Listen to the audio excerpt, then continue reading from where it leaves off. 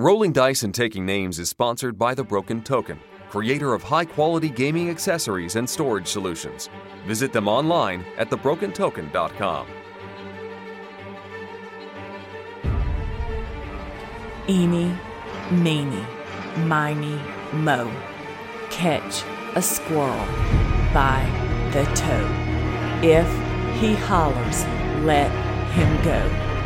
My mother told me to pick the very best one, and you are it.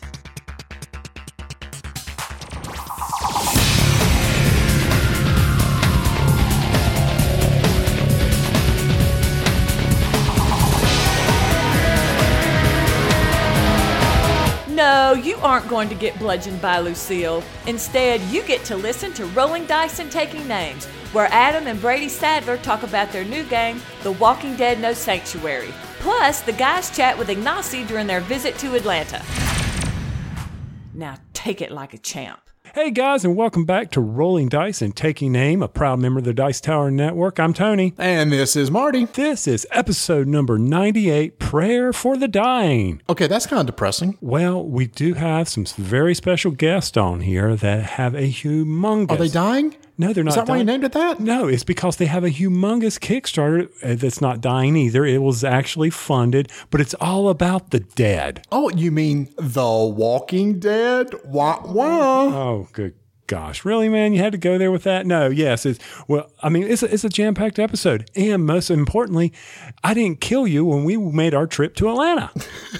No, you didn't, because we got to go see our good buddy Ignacy and spend 12 hours gaming with the man, getting to play Cry Havoc and getting to try out First Martians, and it was awesome. And maybe after the first 6 hours, he might have been saying a few prayers in Polish, and we wouldn't have recognized him, saying, "Get me away from these fools." Yeah, it was like, this is about 10 hours too long, guys. You know, I'm ready to get out of here. But of course, Steve Avery came and joined us. That was awesome of him to come over and play and bring another incredible game. Oh my gosh. Which we'll talk about with Ignacy later on. Oh, that was so amazing. And of course, got to play one of my favorites, Strike. So much fun. Yeah, which we'll talk about later on too. So, but I need let's not spoil everything. I know, but I gotta give a big thank you to Mr. Rodney Smith for doing that. Whose Indiegogo campaign is still going on, guys. And if you have not had the opportunity to go out there and share some love, be sure to do it. Whoa, back up. What do you mean? Thanks to Rodney Smith for what? He was the man who was able to secure me that game. What game? Strike. He's responsible for this? Anything to get under your skin. Yes. Oh my gosh. Oh yes. Oh my gosh. I already have so little respect for the man that is. And then he follows that up by sending you Strike that now I have to play every time I get with you. Isn't he great? Yeah, he's something. I know. I was like, oh man, I cannot believe you did this for me. Thank you so much. And then the only caveat is whenever you sit down at the table with Marty, make sure that Strike comes onto the table. And you've done it so far. I'm living up to my end of the bargain. Awesome. I didn't know he sent it to you. I've been holding that secret for a very long time. What can I say? Anyway, we've got some people over in the green room that need to get on this show, don't we, Marty? Yes, we do. We can't wait to talk to them. Two of our favorite designers. Let's bring them in. Everyone, Gen Con is almost upon us, and we know that Portal is providing a way to pre-order your games and pick them up at Gen Con. Games such as Cry Havoc, Tides of Madness, which we've talked about and really enjoy. But if you're not going to be at Gen Con, you can still pre-order and have them sent to you. These are going to be some huge games for the con. Cry Havoc's getting incredible reviews. If you haven't watched it, go watch Joel Eddy's review. He's one of the first video reviewers that put something out there. He loves it. Tom Vassell said it's one of his top games of the year so far. Cry Havoc, Tides of Madness, expansions for his Rattle Battle Grab the Loot. It's all there for you. Just go out to portal.pl and pre-order today.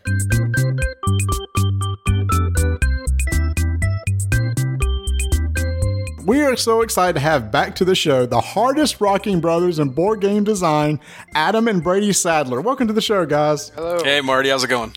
And Tony. Hey, the other guy. I'm used to it, man. The other guy. Just go with it.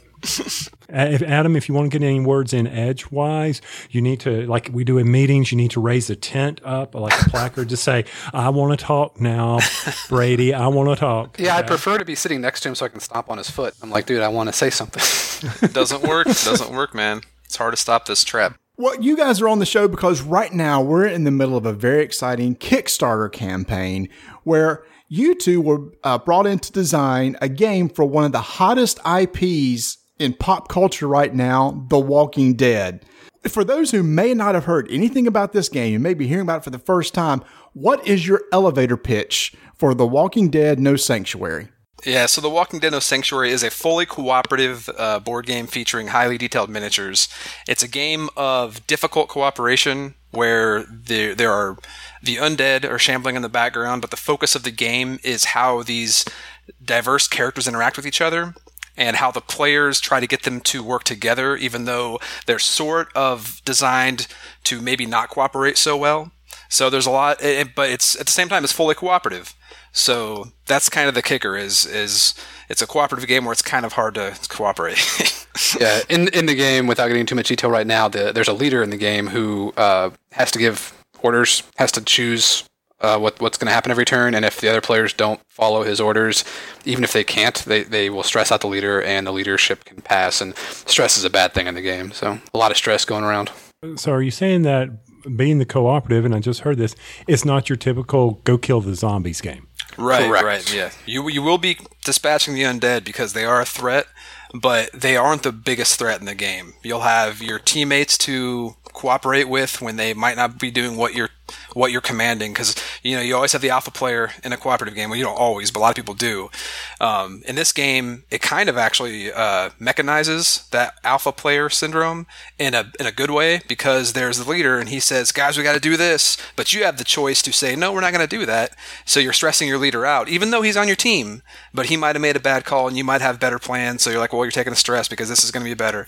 So and everybody has their own secret hand of cards, so they get to choose what they're doing regardless of what the leader says. They still choose what they're doing. We really one of the design mantras was individual choice. We really wanted that to really resonate in the game, is everybody has their own individual choice and you have your own plans and you want to make them mesh together, but they don't always work that way. So you're almost trying to mimic the way the show is. And by the way, this is based on the TV show, not the comic book, correct? And Brady and I are both huge fans of the show. We were thrilled to be able to work on this game. We both like the comics as well, but we love the show. And as Brady was mentioning, the zombies, like the show, the zombies or the walkers are there, but they're kind of in the background. They're a constant threat, but they're kind of a background threat. And in the game, you will lose the game if any survivor gets defeated, but you also lose if your group morale drops to 0 or if your event deck runs out, like if you waste too much time. So there's multiple ways to lose, not just from being eaten by walkers. Oh no, I was going to finalize that with, I'm air quoting right now, the walkers are more like environmental hazards in this game. I mean, they're definitely prominent and they're a main feature of the game, but there's something you just have to accept about the environment and you have to navigate them, safely. Yeah, and that's really kind of how the show has what the show has morphed into, because at the beginning of the show, it's like, what are the walkers? How do we deal with them? But we're so many seasons into it now that, like you said, the walkers are there, but that's not the threat anymore. It's the dynamic within the group. It's other humans outside that are trying to cause problems. And in fact, I believe in this game, I have the prototypes. I haven't seen all the scenarios, but you also have other elements besides zombies themselves, don't you? Yeah, so there are a lot of scenario special rules, and one of the special rules is what they call rivals in the game. Rivals are AI controlled groups, other groups that aren't the player groups, and you might encounter them, and scenarios will dictate how they act. So they'll have their own AI that's very simple, and it's based off of what the leader chooses, his approach. So if you're aggressive, you might draw the fire of these enemy groups because you're acting very hostile, and they're like, oh my god, shoot them. But if you're very cautious, they might just go take out walkers because they don't see you. So that plays into what the leader's choice each turn. But also the scenarios will also kind of modify how those rivals act in each scenario. So there's a lot of design space there to kind of create personalities with each rival group. So the idea is you would have the governor in the game or Negan or something like that? The governor appears in the Kickstarter right now. He's one of the social goals. He's as the player character, as a player survivor, which he was super fun to design as a survivor because he is a tough guy to work with. but yeah, we actually have we have a lot of. I'm not sure how much we can give away about this, but we have a lot of ideas of how to make these iconic enemies. I guess we can call them for now nemesis, to play into that whole rival aspect where they can. We can just say that the game supports it. The game, we designed the game to support that. Yep. We'll play it safe and say that. So, Adam, did y'all have the game mechanics and theme and I'm sorry, not theme, but just the whole game mechanics and it was looking for a theme, or did they come to you with the theme and say, "Oh, we've had these ideas. We think it'll work well here"? That's kind of what it was. Brady and I kind of bounce around ideas a lot when we're not working on specific projects. So we have a lot of designs started that aren't even close to finished. And we were working on an idea for a zombie game for a while, and because we love zombies, we love the theme of zombies. We always have. We just never had a board game that kind of captured exactly what we wanted in a zombie game. So we had some ideas, and Cryptozoic contacted us and asked if we wanted to do a game for them, and they sent us a list of possible licenses that we could work with, and we saw Walking Dead, and they're like, "We're doing that one." We have a cool idea for that, and we just hit the ground running. So, Brady, what other possible ideas were there? For game? Oh, the IPs or for the games? Nice try. Any of those that you want to answer or spoil here on Rolling Dice? Actually, I think just perusing Cryptozoic's site, you can get an idea of how many licenses they have and how many they can possibly get. So you can imagine how long that list is. You didn't want to tackle Castle the board game? I actually would. I'd probably take a stab at that, but I haven't watched all that show yet. But I like the actor. Fun fact, actually, when last time we were on your show, we were talking about Warhammer Quest, the adventure card game. We were making comments about. We just got an interesting email, and you guys were asking what it was. It was actually the email about this, like The Walking Dead. So here we are again. So that's been a short development time for you guys. Yeah. Like Adam said, I mean, I've actually, I think of all the themes out there, and I know zombies, people will always say zombies are overplayed. There's too many zombie games out there, which to a certain extent, I can agree with the fact that like a lot of people will just slap zombies on certain things sometimes. But I come from the Night of the Living Dead, Resident Evil, the original video game. I love those old, slow-paced, creepy zombie settings. So I've always had these ideas in mind, and when A Walking Dead came on, I was ravenous about that show. I love the comics. So I've always been tinkering with stuff, not necessarily for Walking Dead, but just for like my ideal zombie game. And it just so happens that it works very well with Walking Dead. So a lot of the ideas we were kind of tinkering around with, we could just kind of morph into this, because I mean the main driving aspect when you play the game is a leadership mechanic, you'll see, and that actually kind of morphed. That's an original idea from when we signed the contract, that we developed that for this game in particular. But a lot of the aspects that went into that were from pieces from other designs we were working on. So it's kind of just our take on, this is the zombie game we want, And so when you were designing this as a co-op game, did the trader mechanic enter your mind, or did you two sit down and say, "Hey, this is the way it's going to be, pure co-op"? Yeah, we've always liked elements of the trader mechanic, but in general, we kind of lose interest in trader games pretty easily because for one reason or the other, and we were pretty confident in this one that we didn't want to have. We wanted to kind of have elements of what people use in trader games, but not have traders in this game, like purely cooperative. But like Brady said, make it kind of a challenge to cooperate. Yeah, I think for me the biggest appeal for like the trader mechanic isn't necessarily the reveal or the antagonism of the trader. It's more just the difficulty of not knowing what's not working with this team. And I remember playing the Grizzled. I think you guys have played the Grizzled, right? I've heard you talk about it before. A few times. Yeah, I'm a huge fan of the Grizzled. So when I was playing that, I just loved this game where you couldn't talk a lot about what's in your hand and everything, but you had to work together, and you were like trying to get all these cards out of your hands and together. But it seems like every time you're playing a card, it's bad for everybody else. So it's kind of difficult to cooperate. And I love that concept. So that kind of had an impact on me at the time too. Just I want to make sure, because to me that kind of conveys that whole trader thing in a way. But it takes away the whole social aspect, and it's all just mechanical, which I really liked. In the mechanics of the game or the cards, you have those trader mechanics already built in, because if people don't follow the lead, which they can, if we don't know what we're talking about right now, they can go watch Rada's video on it, and there it is. There's that trader mechanic. Exactly. Yeah. And I don't have much against the trader mechanic, like as a player. I just don't think I'll ever really want to design a trader game. It relies a lot on the social interaction, which, social interaction is great in games. It's what games are all about. But I'm a big mechanics guy. I love solid, like really heavy rules about how to interact with everything. So yeah, that was kind of our take on how to kind of get the trader feel without actually having trader mechanics in it. Yeah, I was able to get a prototype of this game, was able to play it, and I was the leader the first time that we played the game, and it does create some interesting decisions. And kind of to explain how this works is you draw 2 event cards at the beginning of the game, and you have to discard one and put one into play. Let's see, they're different colors, right? There's blue. There's right. There's green, yellow, and red. Correct. Yeah, and then you're going to put one of those into play. And unfortunately, the discard mechanic, it's like when you discard it, you must do it. It's usually bad. So you're just trying to sit there to decide for the group which one of these will be the least bad for us.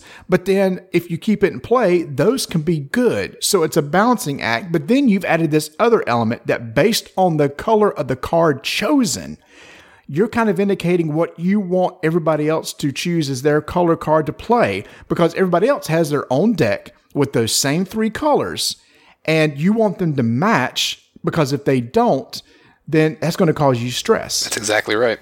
Yep, nailed it. Except for one thing I would add is the discard effects are always bad. Like there are ones that are worse than others, but yeah, they're always bad choices. That's what he said. He was talking about I'll expand on this one. He said the one you put into play could be good, and what that means is the event you put into play has little mini objectives, sort of, that you want someone on the team to do, and if nobody on that turn does the event objective, then the leader also takes stress. So you're not only setting the approach for the turn, but you're also saying, hey, on top of our main objective for this scenario, I want you to do this turn. And if nobody does it, you're going to get stressed out. Right. And what I found was that the term that I believe that you use is called defiant. If somebody else does not follow the same color, they're considered defiant. But it's not typically on purpose. They may have drawn cards in their hand and they don't have the color card that you put into play. So they really have no choice. Or in the certain situation that they're in, they may decide, I need to be defiant in this situation in order to try to reach our end goal. And so when that happens, you put stress on the leader. And once the leader has 3 stress, it's like, okay, I can't handle being a leader anymore. And you actually pass the leadership role on to the next person in line on the table. Yep, exactly. Just like Rick at the end of season 2, otherwise, or middle of season 3. Season 3, yes, mid-season 3. What, a Ricktocracy? I was just going to add on to that the not having the appropriate approach card in your hand definitely happens a lot. But as you said, sometimes there's something that you can play that is actually good for everybody, and it's the perfect card for you to play that turn, but it happens to be defiant. So you are ignoring the leader's orders, but you are doing something really good for the group. So it's just a tough decision sometimes to see what you can do that turn to help get everybody to the objective. And it seems like that once you get beyond that point, you kind of move into the player turn, and then it feels like a typical type game where you have some maneuvers and some actions you can take, and a lot of those actions involve dice rolls. So why don't you explain that part of the game when it actually gets to a player's turn? Sure, yeah. So the action mechanic in the game, so you do have a maneuver and an action. Maneuvers are minor things you can do, like you can move, you can rest and get rid of some stress if there's no enemies in your area. But the action mechanics are interesting because there's 3 basic actions you can do. You can grapple, which is an attack. You can knock guys down in your area. You can search, and you can coordinate, which helps it's an action that helps. Assist. Sorry, it uses your coordinate skill. So those are the basic actions you have. But also every turn, at the start of your turn, you have to play a survivor card like we were talking about, and that card might also introduce a new action you can do. And then the scenarios might have extra actions you can do also. But the way the actions work is when you choose an action, the action effect it triggers. It's basic, just like there's no test. You just do an action, but you still have to roll dice. So after you resolve the action effect, you gather up dice equal to the stat that action is based on. So let's say you're grappling. So you get your attack dice. You get a number of action dice equal to your attack, and then you add a number of stress dice equal to the stress you've suffered, and also one more stress die if you have at least one walker in your area. And you roll those up, and you want to get successes on the action dice because successes may let you boost your action. So let's say if you're grappling, your basic action effect knocks down an enemy in your area. And one of the success effects can be defeat a knockdown enemy in your area. So you could spend a success to do that. So it's very there's there's a lot of economy in the successes, because you can also get focus to switch focus to success, or you can gain focus tokens to be prolonged successes for later actions. And feel free to jump in here, Adam, if I'm overlooking anything, because the action system is very robust. I'm just trying to cover, kind of like, give an overview of it. But yeah, he was touching on the dice mitigation in the game. Like there are successes on the action dice, but there's also exert symbols and exert symbols and focus symbols.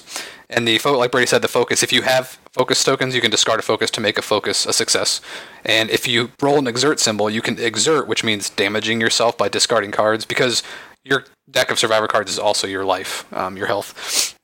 So you can exert to push yourself to make something a success as well. So you do have some control over the dice. Now the stress dice that you roll, those are bad, and you don't have much control over those. So you just don't want to have too much stress when you're doing actions, because you might increase your threat, or you might you trigger fear effects. Yeah, fear effects. Every survivor card you play has a fear effect, which represents a weakness that character has, or something that if they're playing an attack action, the fear effect might be, oh, you made too much noise when you're attacking, or something like that. So those are pretty bad. All right, so I'm glad you explained that, because when I was watching the Rahdo video to understand, because Marty still has the demo. I haven't made it over to his house. He made me chauffeur him to Atlanta this past week. And But my question is, what character was the favorite of yours to design? Because each of these characters has unique powers, right? Correct. That's right. And I guess I'll go first, Brady. For me, the first character I designed was Rick. Rick's my favorite in the show, and so I wanted to design him first.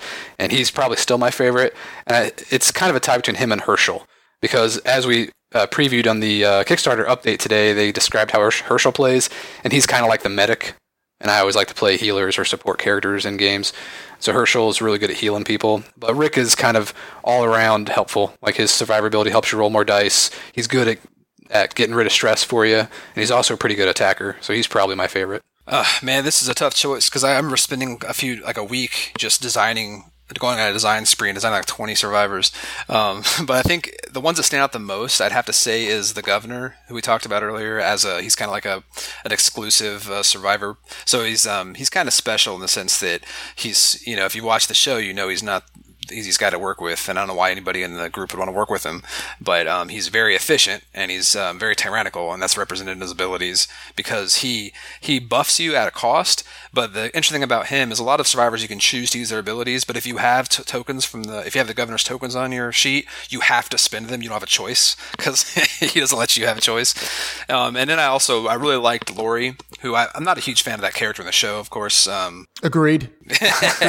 But designing her character was really interesting, because her deck, I mean, I'm trying not to toot my own horn here, but I feel like I really captured the theme of that character in her deck. So she's... You mean whined a lot? Yeah, every card. And I was going to ask that. Which one's the most whiny? And remind me, I'm getting the names confused. I watched The Walking Dead, don't get me wrong, but which one was Lori? Did she... what? Rick's wife. Yeah, Rick's wife. Oh, good God. So her cards revolve around her. Of course, she does cause some stress. Imagine that. But her ability lets you can discard her ability token to reveal one of your cards to the leader.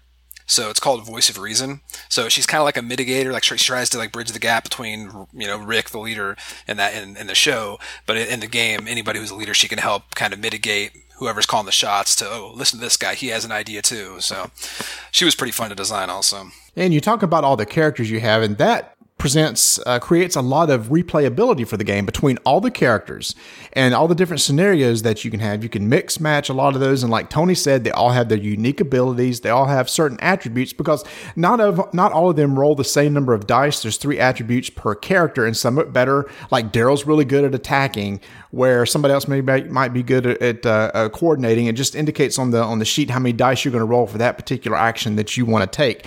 So you combine all that stuff together, you can get this game to the table a lot without ever really repeating itself. Correct. Yeah, even if you're playing the same scenario, the different combinations of survivors and because every survivor has a unique deck of cards. That's their deck. So everybody plays differently, and then also the different combinations of different survivors playing together can create lots of cool different experiences. And we've played the same scenario many times, but it's keeps it interesting when you change up the survivors.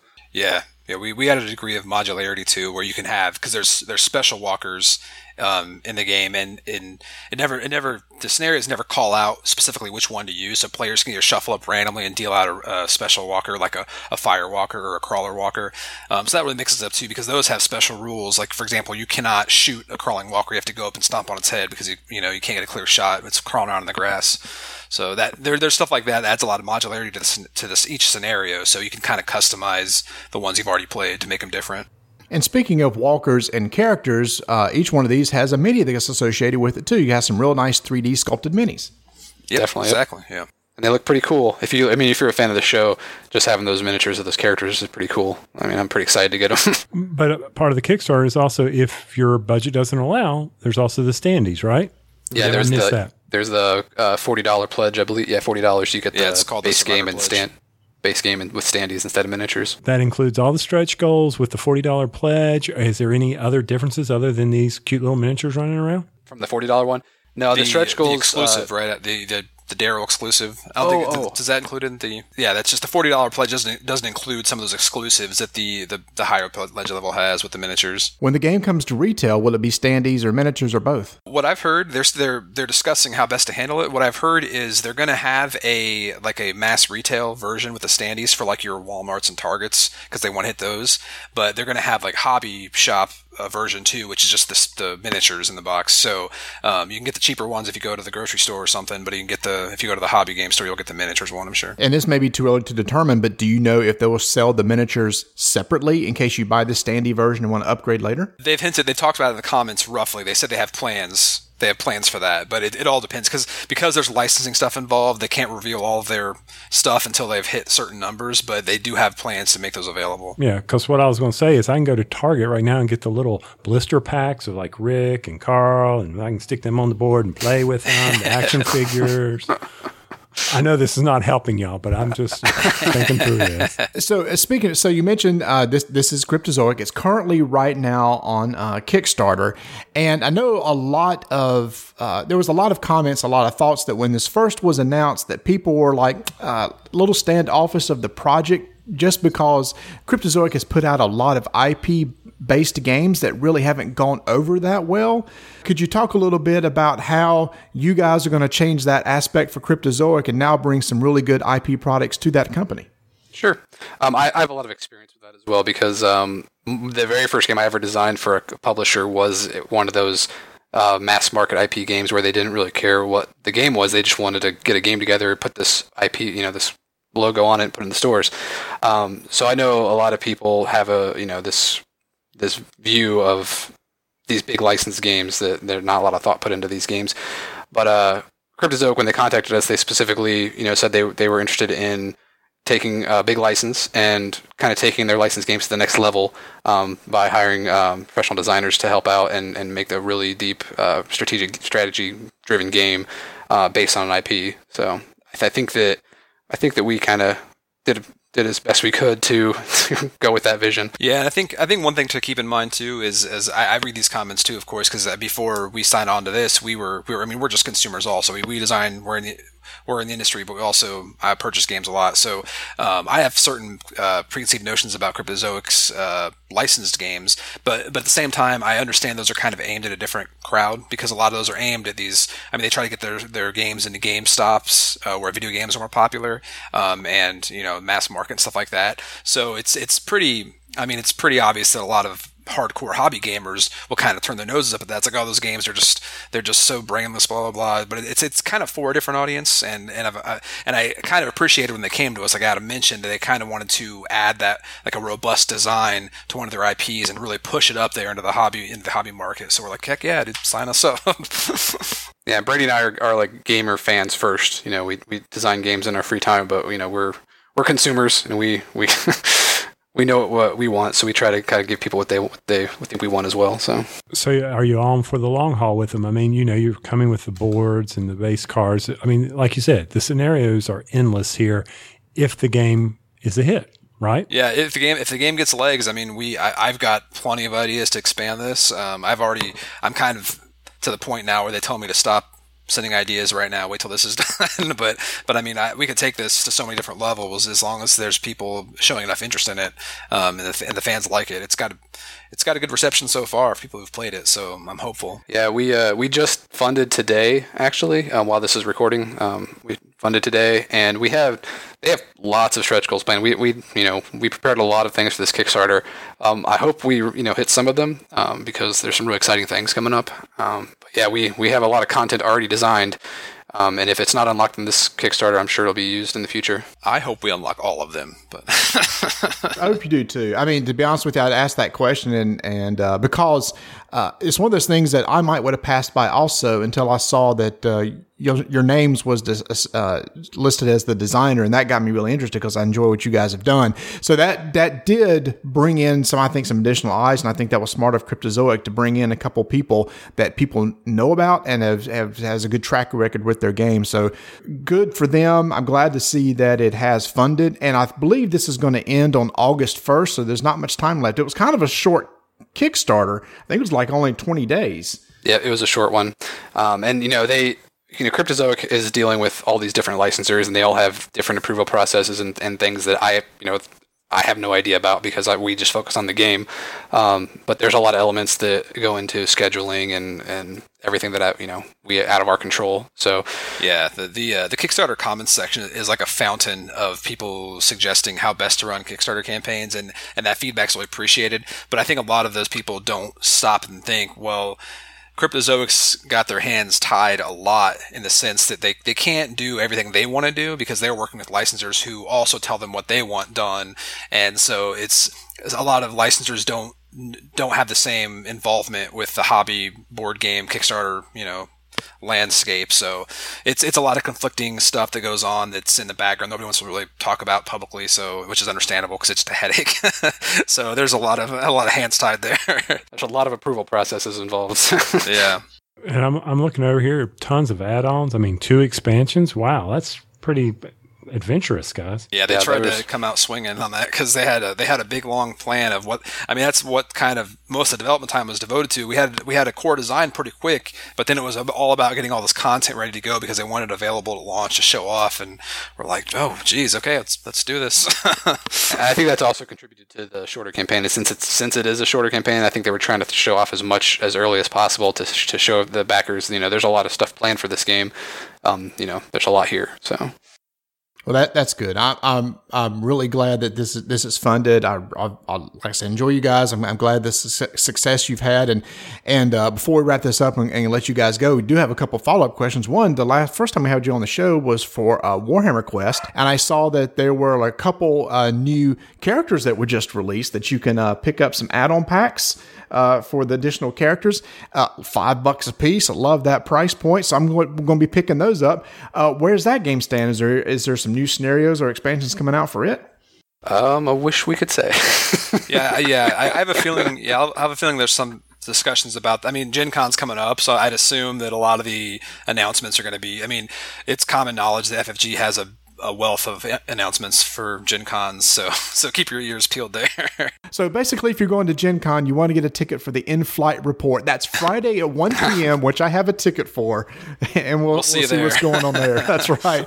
So, and you got anything else in the hopper that you can talk about? Yeah, we actually have another Kickstarter coming up.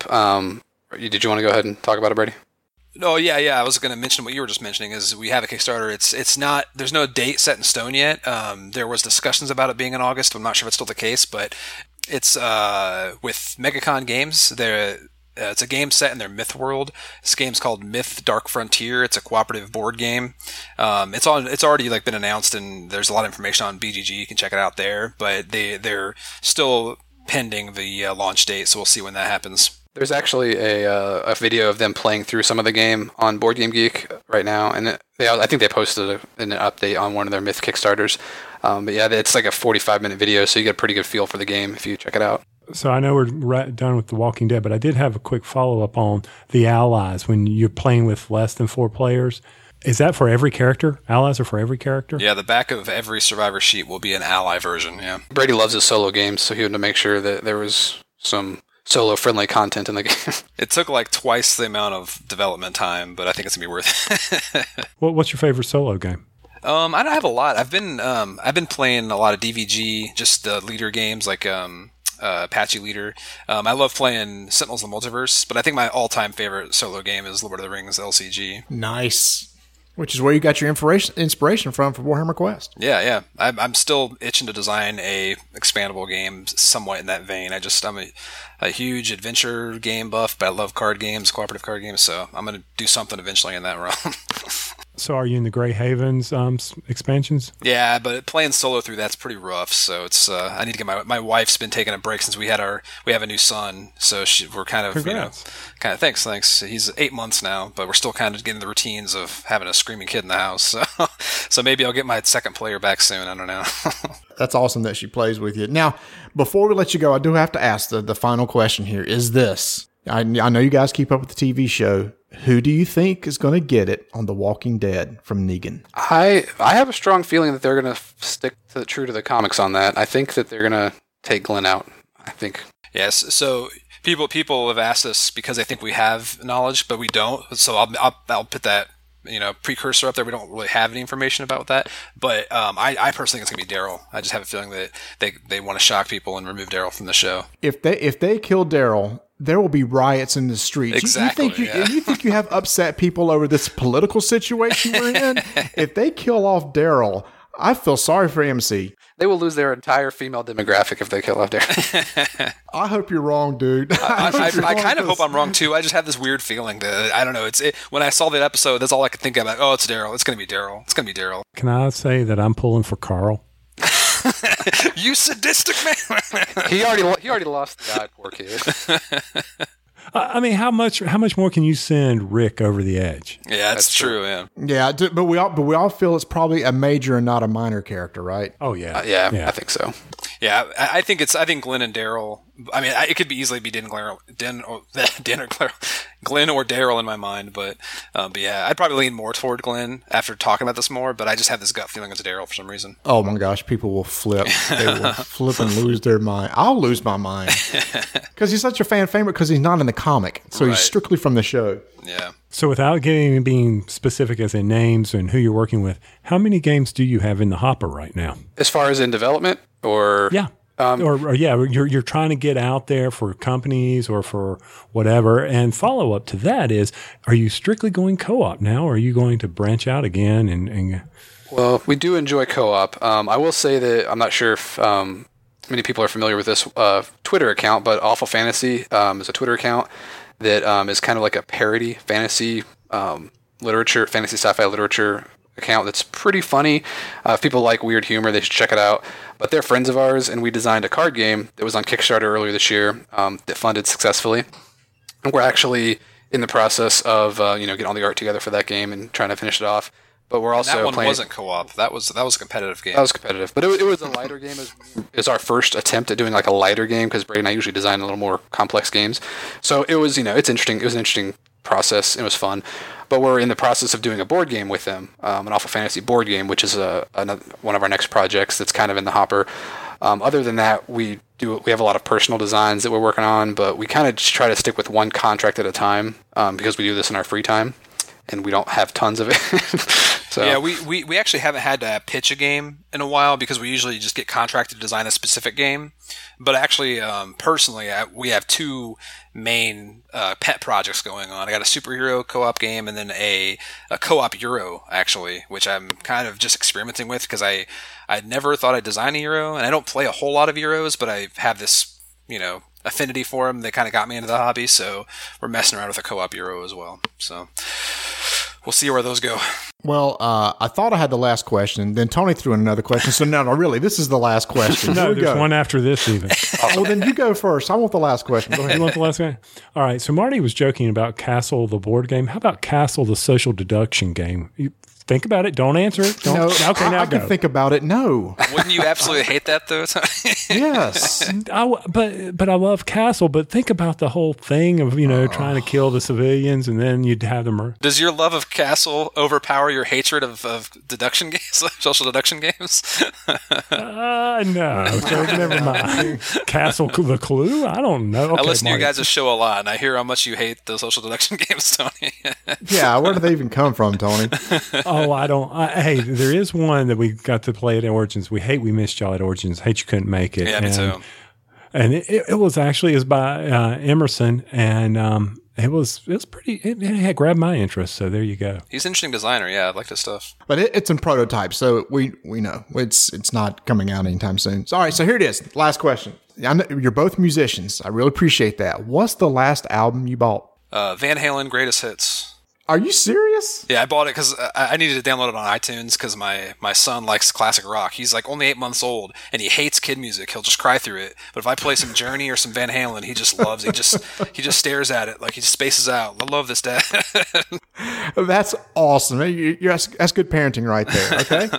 If I'm being completely honest here, the last album I bought was the Frozen soundtrack because my daughter really wanted to listen to something in the car besides my podcast. So. Yeah, we're podcasters these days. I mean, we still love music and all, but we just every time we're in the car, we listen to podcasts. Okay, so I was wrong. Maybe the castle question was a better last question. Guys, thank you so much for coming on the show. I mean, so much. Congrats to the success so far with No Sanctuary. Everyone listening, if you haven't checked it out, it ends on August 1st, so you don't have a lot of time.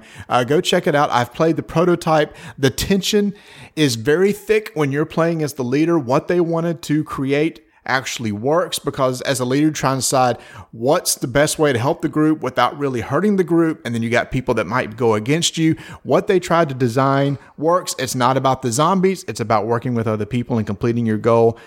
Really good game. Congrats, guys. Thanks a lot. Thanks for having us. Thanks for having us on. I really appreciate your guys' show. I just want to say that because I listen to you guys all the time. Keep doing what you do, man. It's great. Thank you.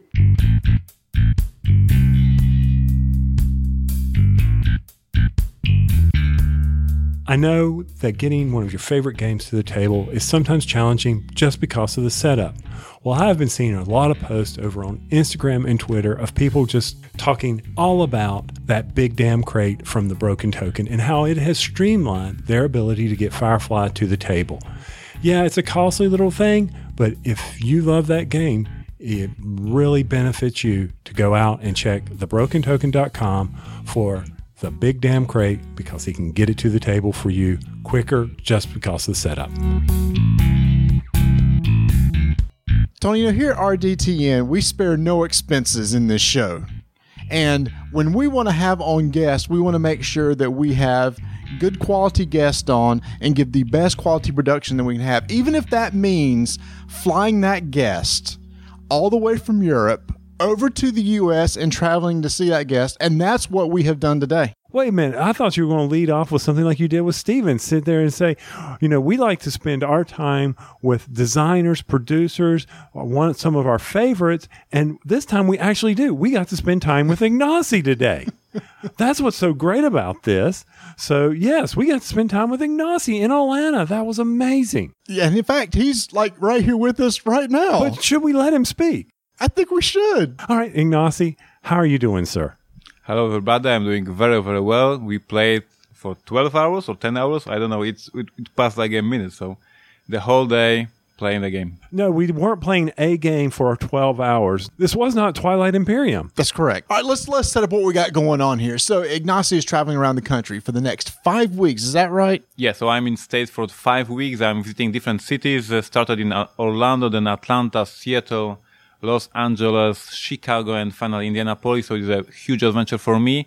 And I'm meeting with gamers, playing in the game stores, playing in the hotels. And today I played with you guys. Once again, we didn't, we found that we had a very nice hotel, great rooms. Steve Avery came and joined us today, Marty, and he brought some incredible, awesome 1980s games to do the thing.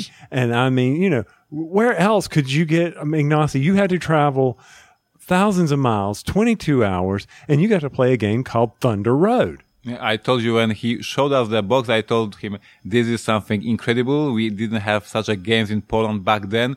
86 it was, right? 1986. I had 10 years back then. So for me, it was like a super experience and it was a fun game. Was it a fun game? Yes, it was. It really was. It was stupid, but it was stupid fun. And it was even more fun because I won because I blew up Ignacy's car with my chopper. So that's what made that an incredible experience. But we're waiting for the re-release from Portal. I think that Steven told us that someone else is working already on this, right? That there was some rumors. I don't know what's going to happen, but maybe we'll see. You might better look out. Crazy Cards has competition now. Yeah, that's difficult, right? So you were down at Dice Tower Con. Did you have a good time? Did you get a lot of demos in? What were you demoing? Yeah, I was demoing Crazy Cards and Cry Havoc and Tides of Madness for the 4 or 5 days. I don't remember exactly. I was demoing from the beginning of the day till the late night, and I had a blast. It was my first Dice Tower Con. Many gamers, many true BGG users who know the games and who can very easily get the rules right and play the games. It was a really pleasure. And yes, we had lots of demo games done. No single game played except demo games though by me, so I was only running demo games. That's one reason why. Well, that is not true. I was going to say it is one of the reasons why we came down to Atlanta. First, we wanted to spend time with you and just hang out, and we've been talking about this for months about hooking up. But it also gives us a chance to try out some of these games. And the first game that we got to play the final production of Cry Havoc production copy. I mean, we got to play a prototype back at BGG Con, and boy, it has really changed from what we saw at BGG Con to now. It is an absolute gorgeous game. Yeah, thank you. So this is a production copy. I have one of the 6 copies on this planet right now because we have only a few copies right now. The rest will be shipped to the Gen Con.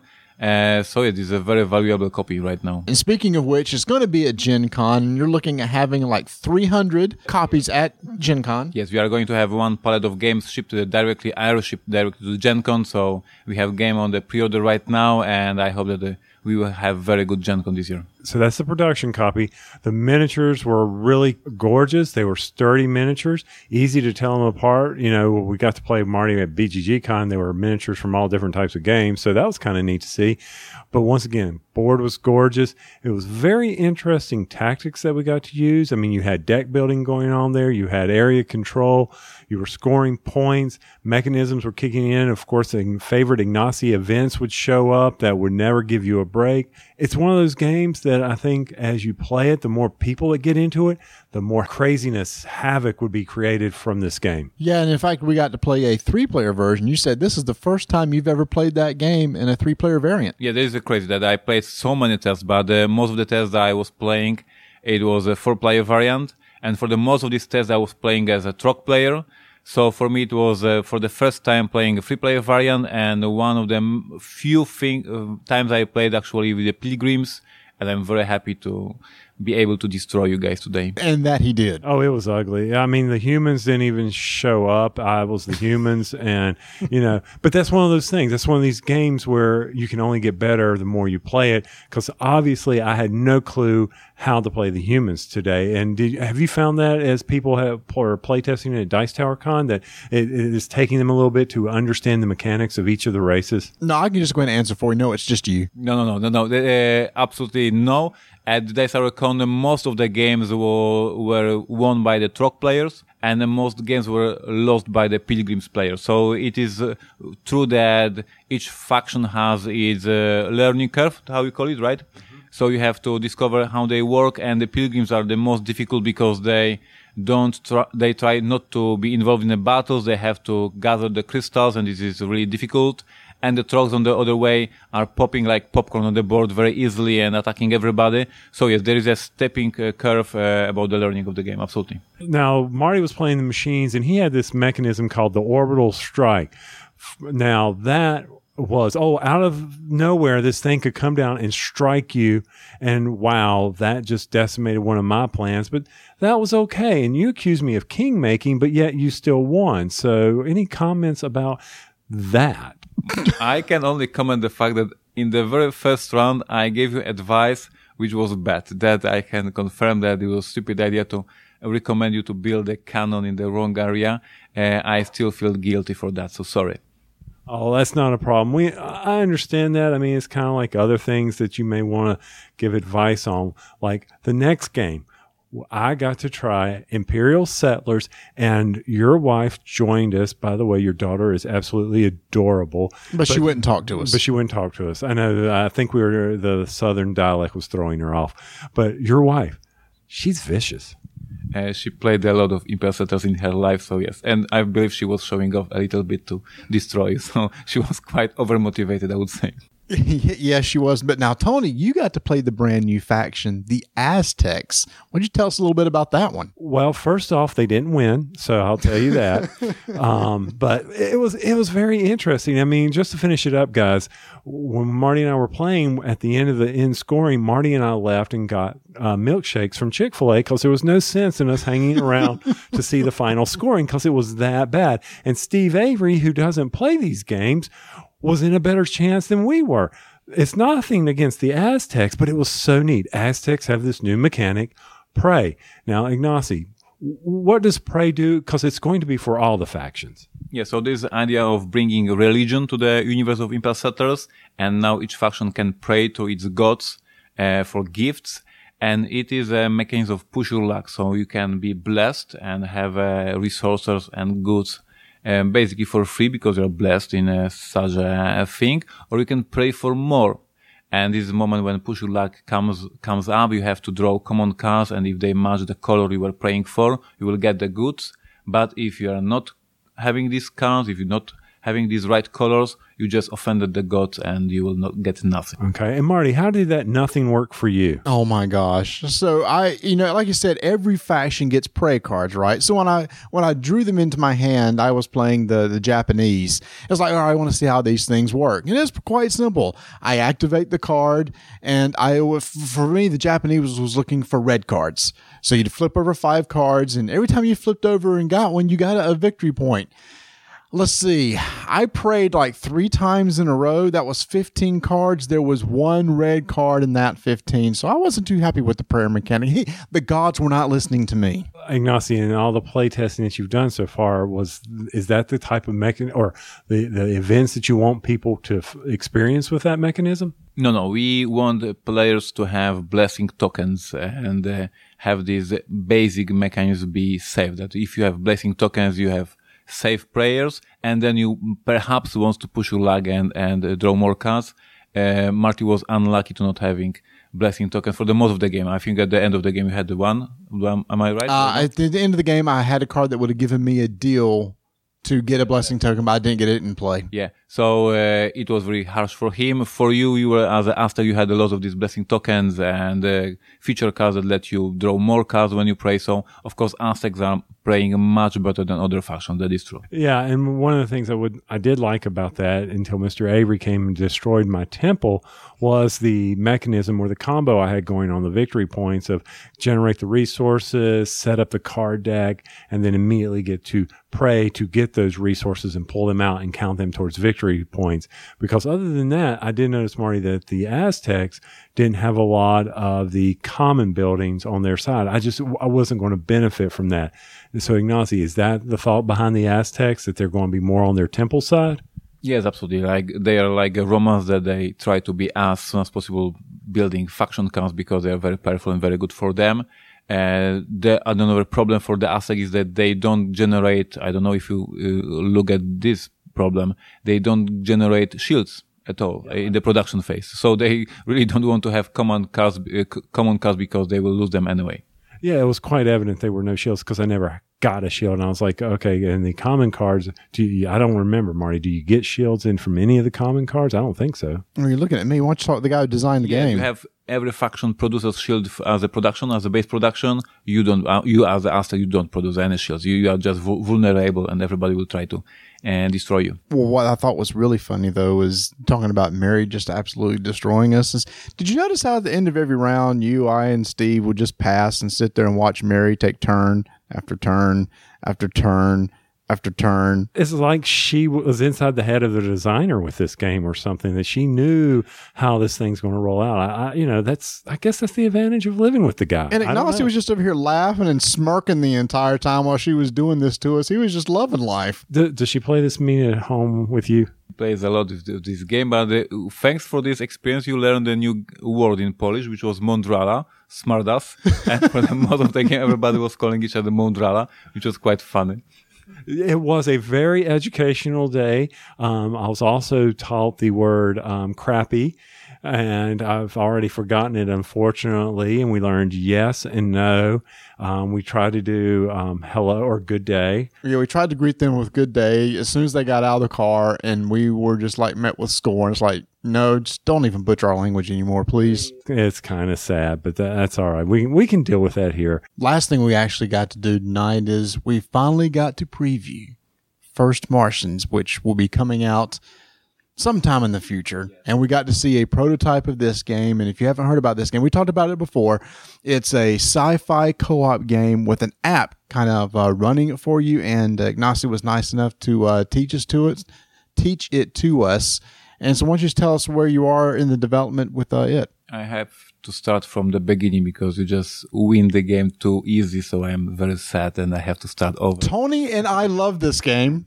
We love this game because unlike Robinson Crusoe and many other games that he puts out, here's a co-op game that obviously Tony and I get because by the 4th round of the 8 rounds, we had already finished our objective and decided to go for another one just for the heck of it to see if we could do it. And of course we did it. Ignacy says, I don't understand.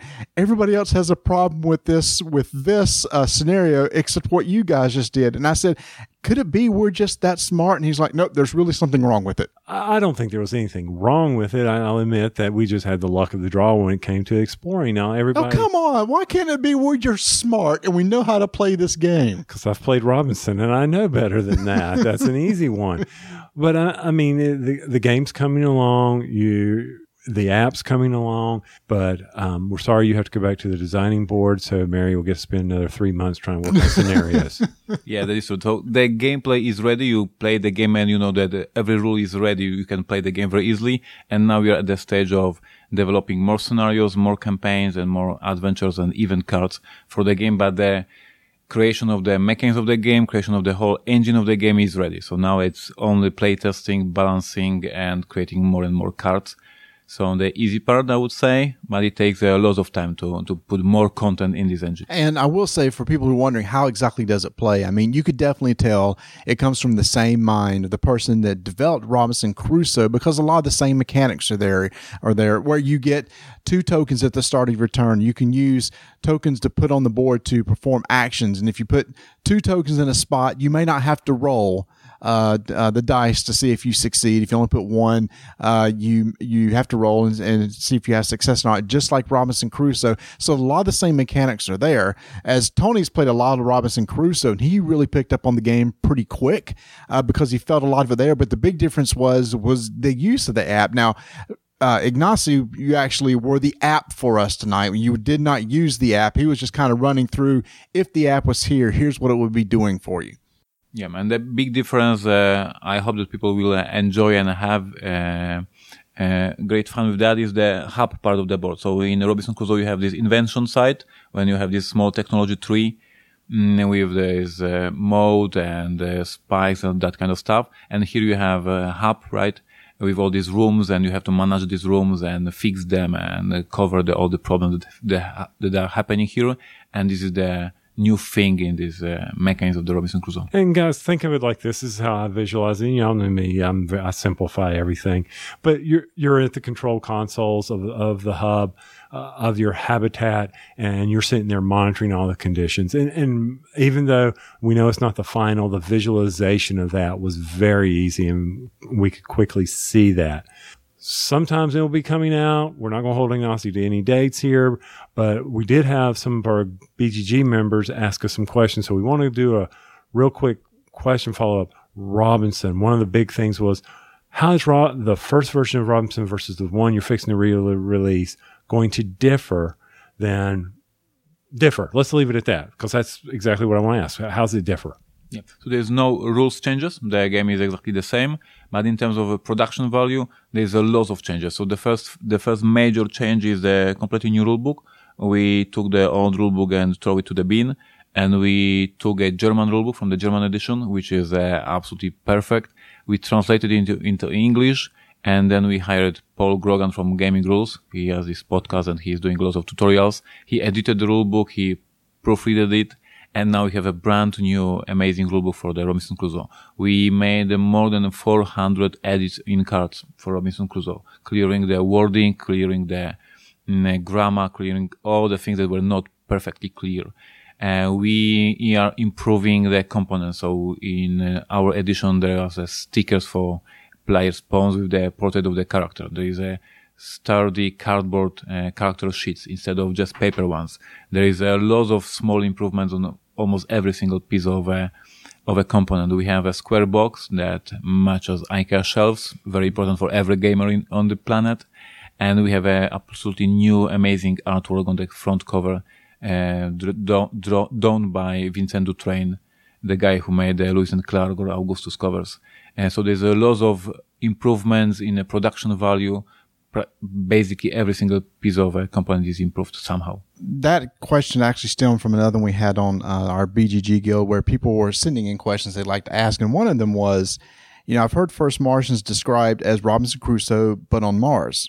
That if I can only get one of the games, which would you recommend to buy first, considering replayability, price point, etc.? At this point, maybe it's too early to say, but we hope that the app will have a tutorial version, so you can play first scenario very easily because the app helps you. So if it must be the first game you choose, I would choose probably First Martian because the tutorial will help you to understand the whole engine, and then it will be easier for you to start with the Robinson Crusoe, which has 40 pages of the rulebook. But it is too early. I don't have this tutorial ready, so I don't want to comment on this too strongly, but probably we'll have a tutorial and it will help you a lot. What I'm hearing you, I'll paraphrase that for our listeners, is just save your money and buy them both. Okay, we'll go ahead with that. I mean, that's just the way it should be. But they are two different experiences, correct? The question is for you, actually, how you felt because you played. From my perspective, the engine is quite similar, but the feeling is quite different. But this European, actually, matter. I mean, if you were to pin me down right now and say which would I go with, I'd go with First Martian just because of the visualization of the board, and I like the space theme. I've played Robinson, but I'm really liking the mechanics of First Martian. Well, and also you got the campaign mechanism that's in First Martian that you can. There's a huge difference. Where it's almost like the state of the game has changed from scenario to scenario within a campaign, which is going to be different. Another question was, I'd like to know if Ignacy has any plans he can discuss for Stronghold 2.0 or the 51st State Master Set. You going to do anything else with that? And before you answer that, why don't you tell us about the expansion that's supposed to come out? Well, that's part of this question. Discuss plans for Stronghold 2.0, which would have fed right into that, but you had to interrupt. Well, that's because I can't see your phone from here. So anyway. Well, that has nothing to do with you. You know what this question is going to lead into, and it was a perfect way to segue right into the expansion. Okay, anyway, answer the question. So for Stronghold, we will have for Ascent Stronghold Undead, and the new edition of the old expansion when one player is commanding a vampire army and the other is defending castle with the priest and monks praying to stop the vampires and undead.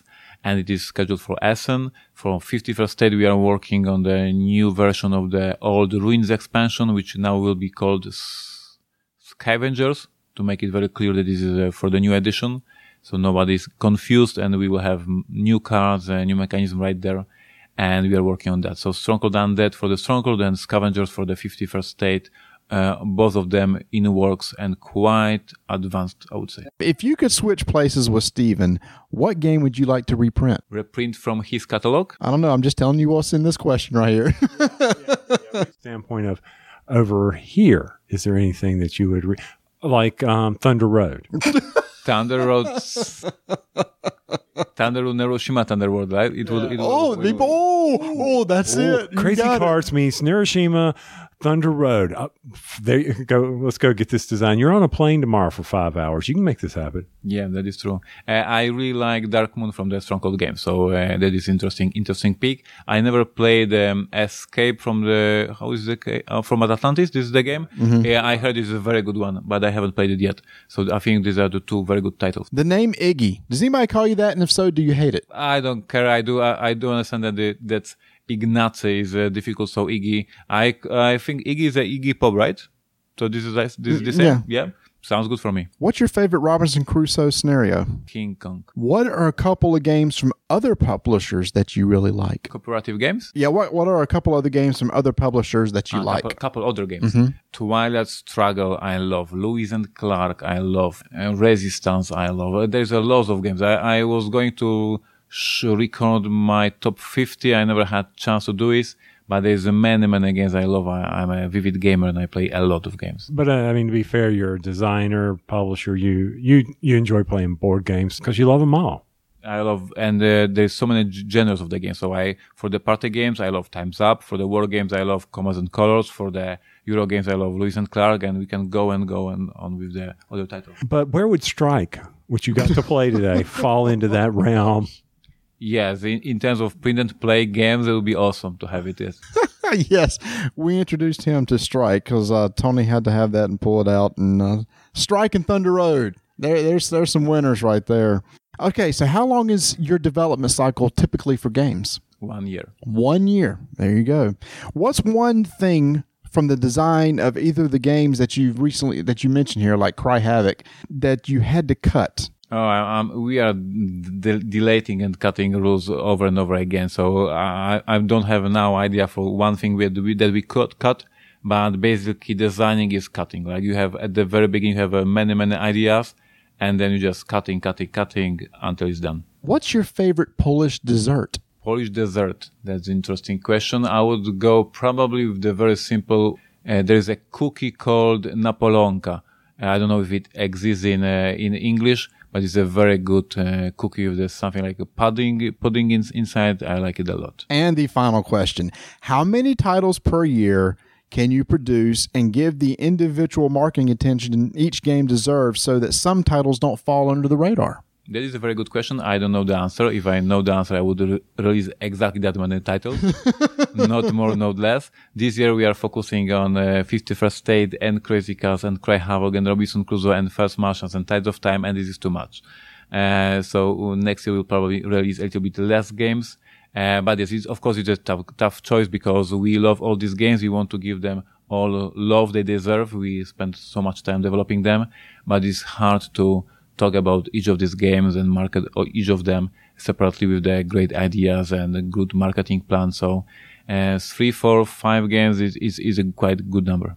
So, and our final questions, how is the conversion of Hex to 3.0 going for all the factions? Well, any plans for 16? What's on the radar there? You're talking about Neuroshima Hex?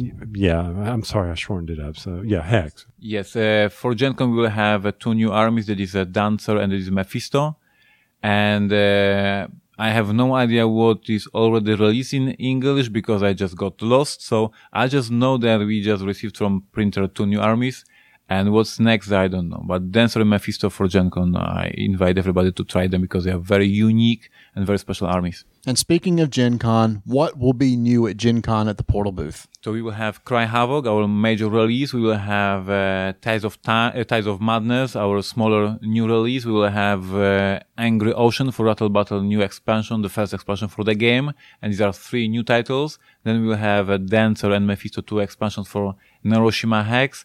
And then we will have our other new games, that is 51st State and Crazy Cats. So it's pretty much this. And for the game, the new games, are the pre-orders still open? We have pre-orders open till end of July. So there's not that much time left because we have to pack this and ship it to Gen Con.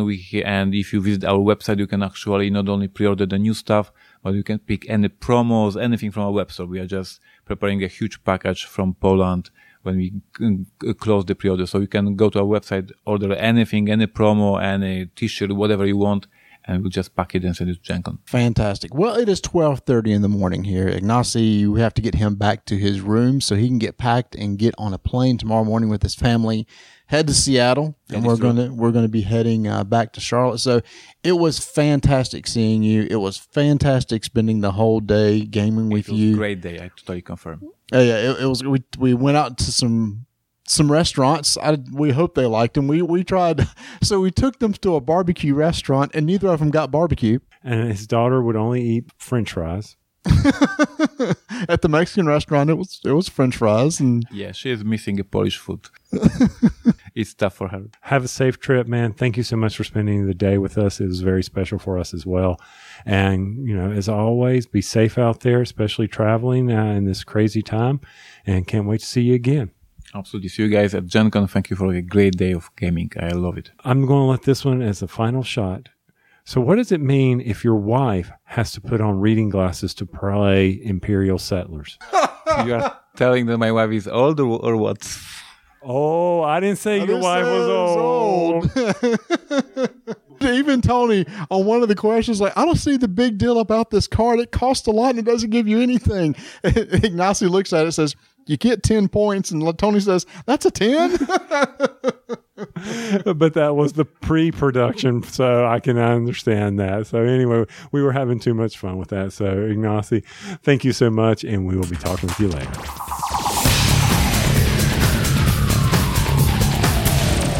All right, so on Board Games Insider podcast, Marty. I do know that one. That's the one that's competing with us for trying to get as many guild members as what we have. And which, by the way, we are on the cusp, on the verge of that plateau of 1,000 signups. I'm astonished. I'm amazed. I'm loving it. We just need a little bit more to push us over the top. So if anybody has not joined our guild yet, please go join so we can break that 1,000 so we can kind of rub it in Stephen and Ignacy's face. Exactly. I mean, and you got a wealth of information over there, people talking about some very... Wait.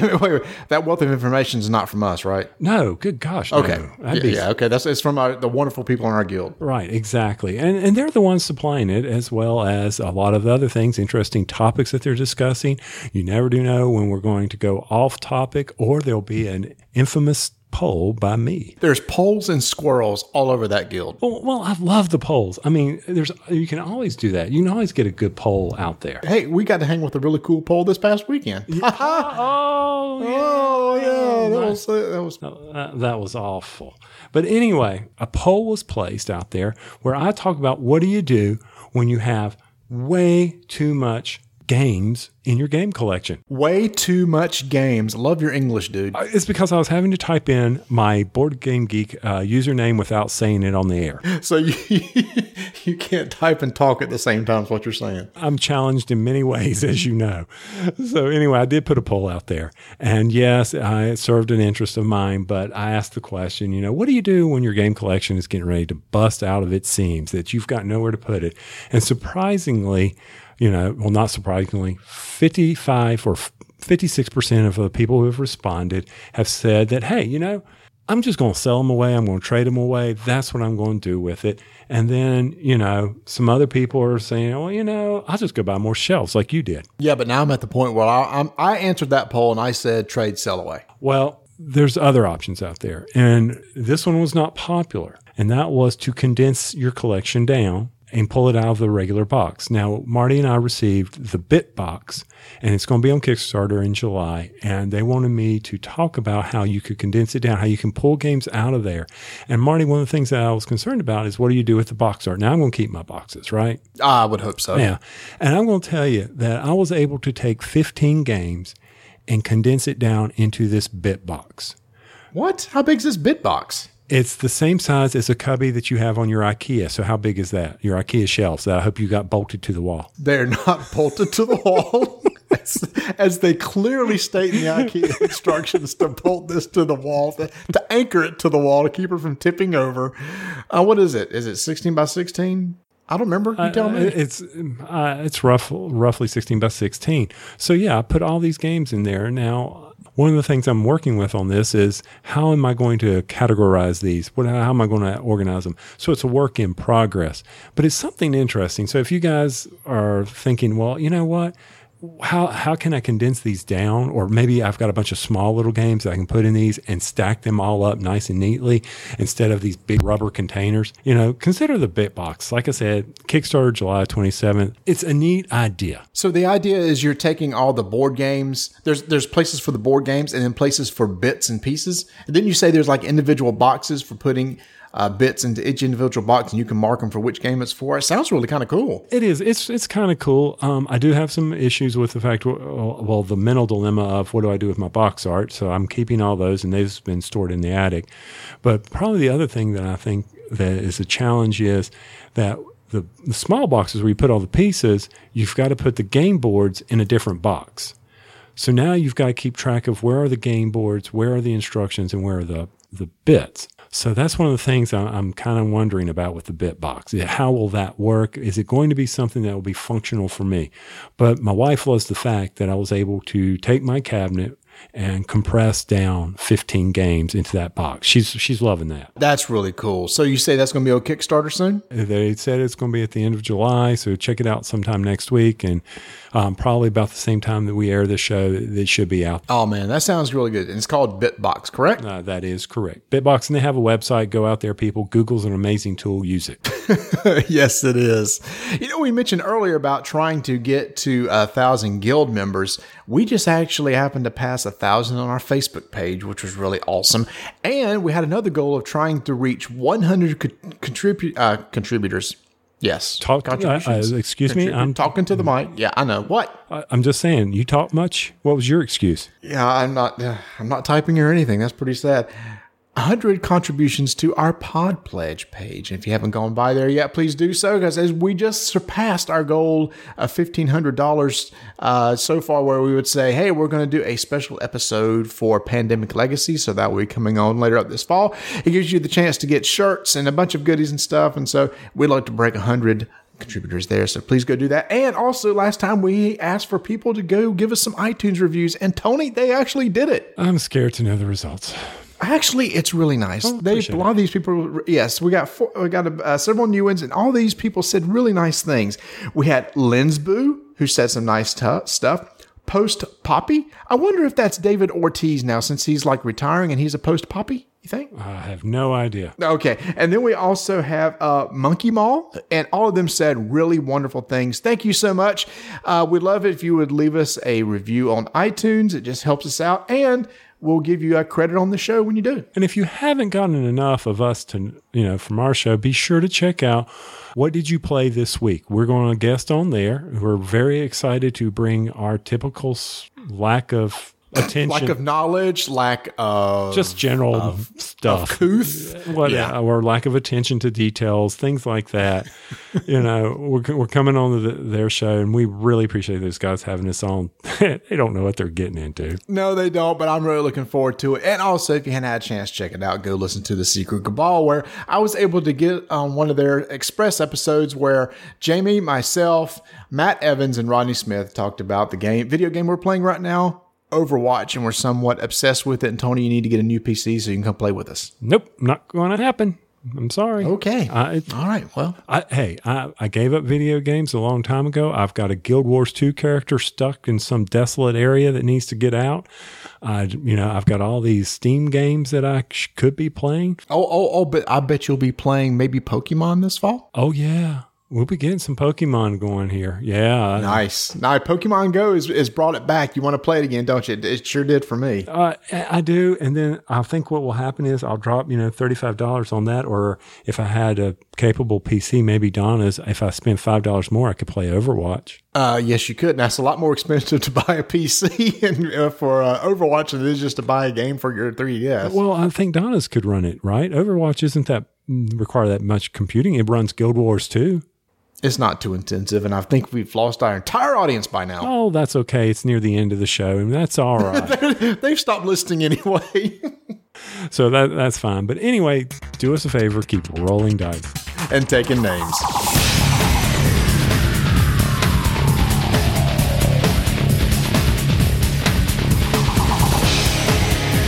Thanks for listening. Join us next time when Tony and I will record on location from Mega Moose Con. Plus, we'll talk about some of the games we're looking forward to coming out at Gen Con.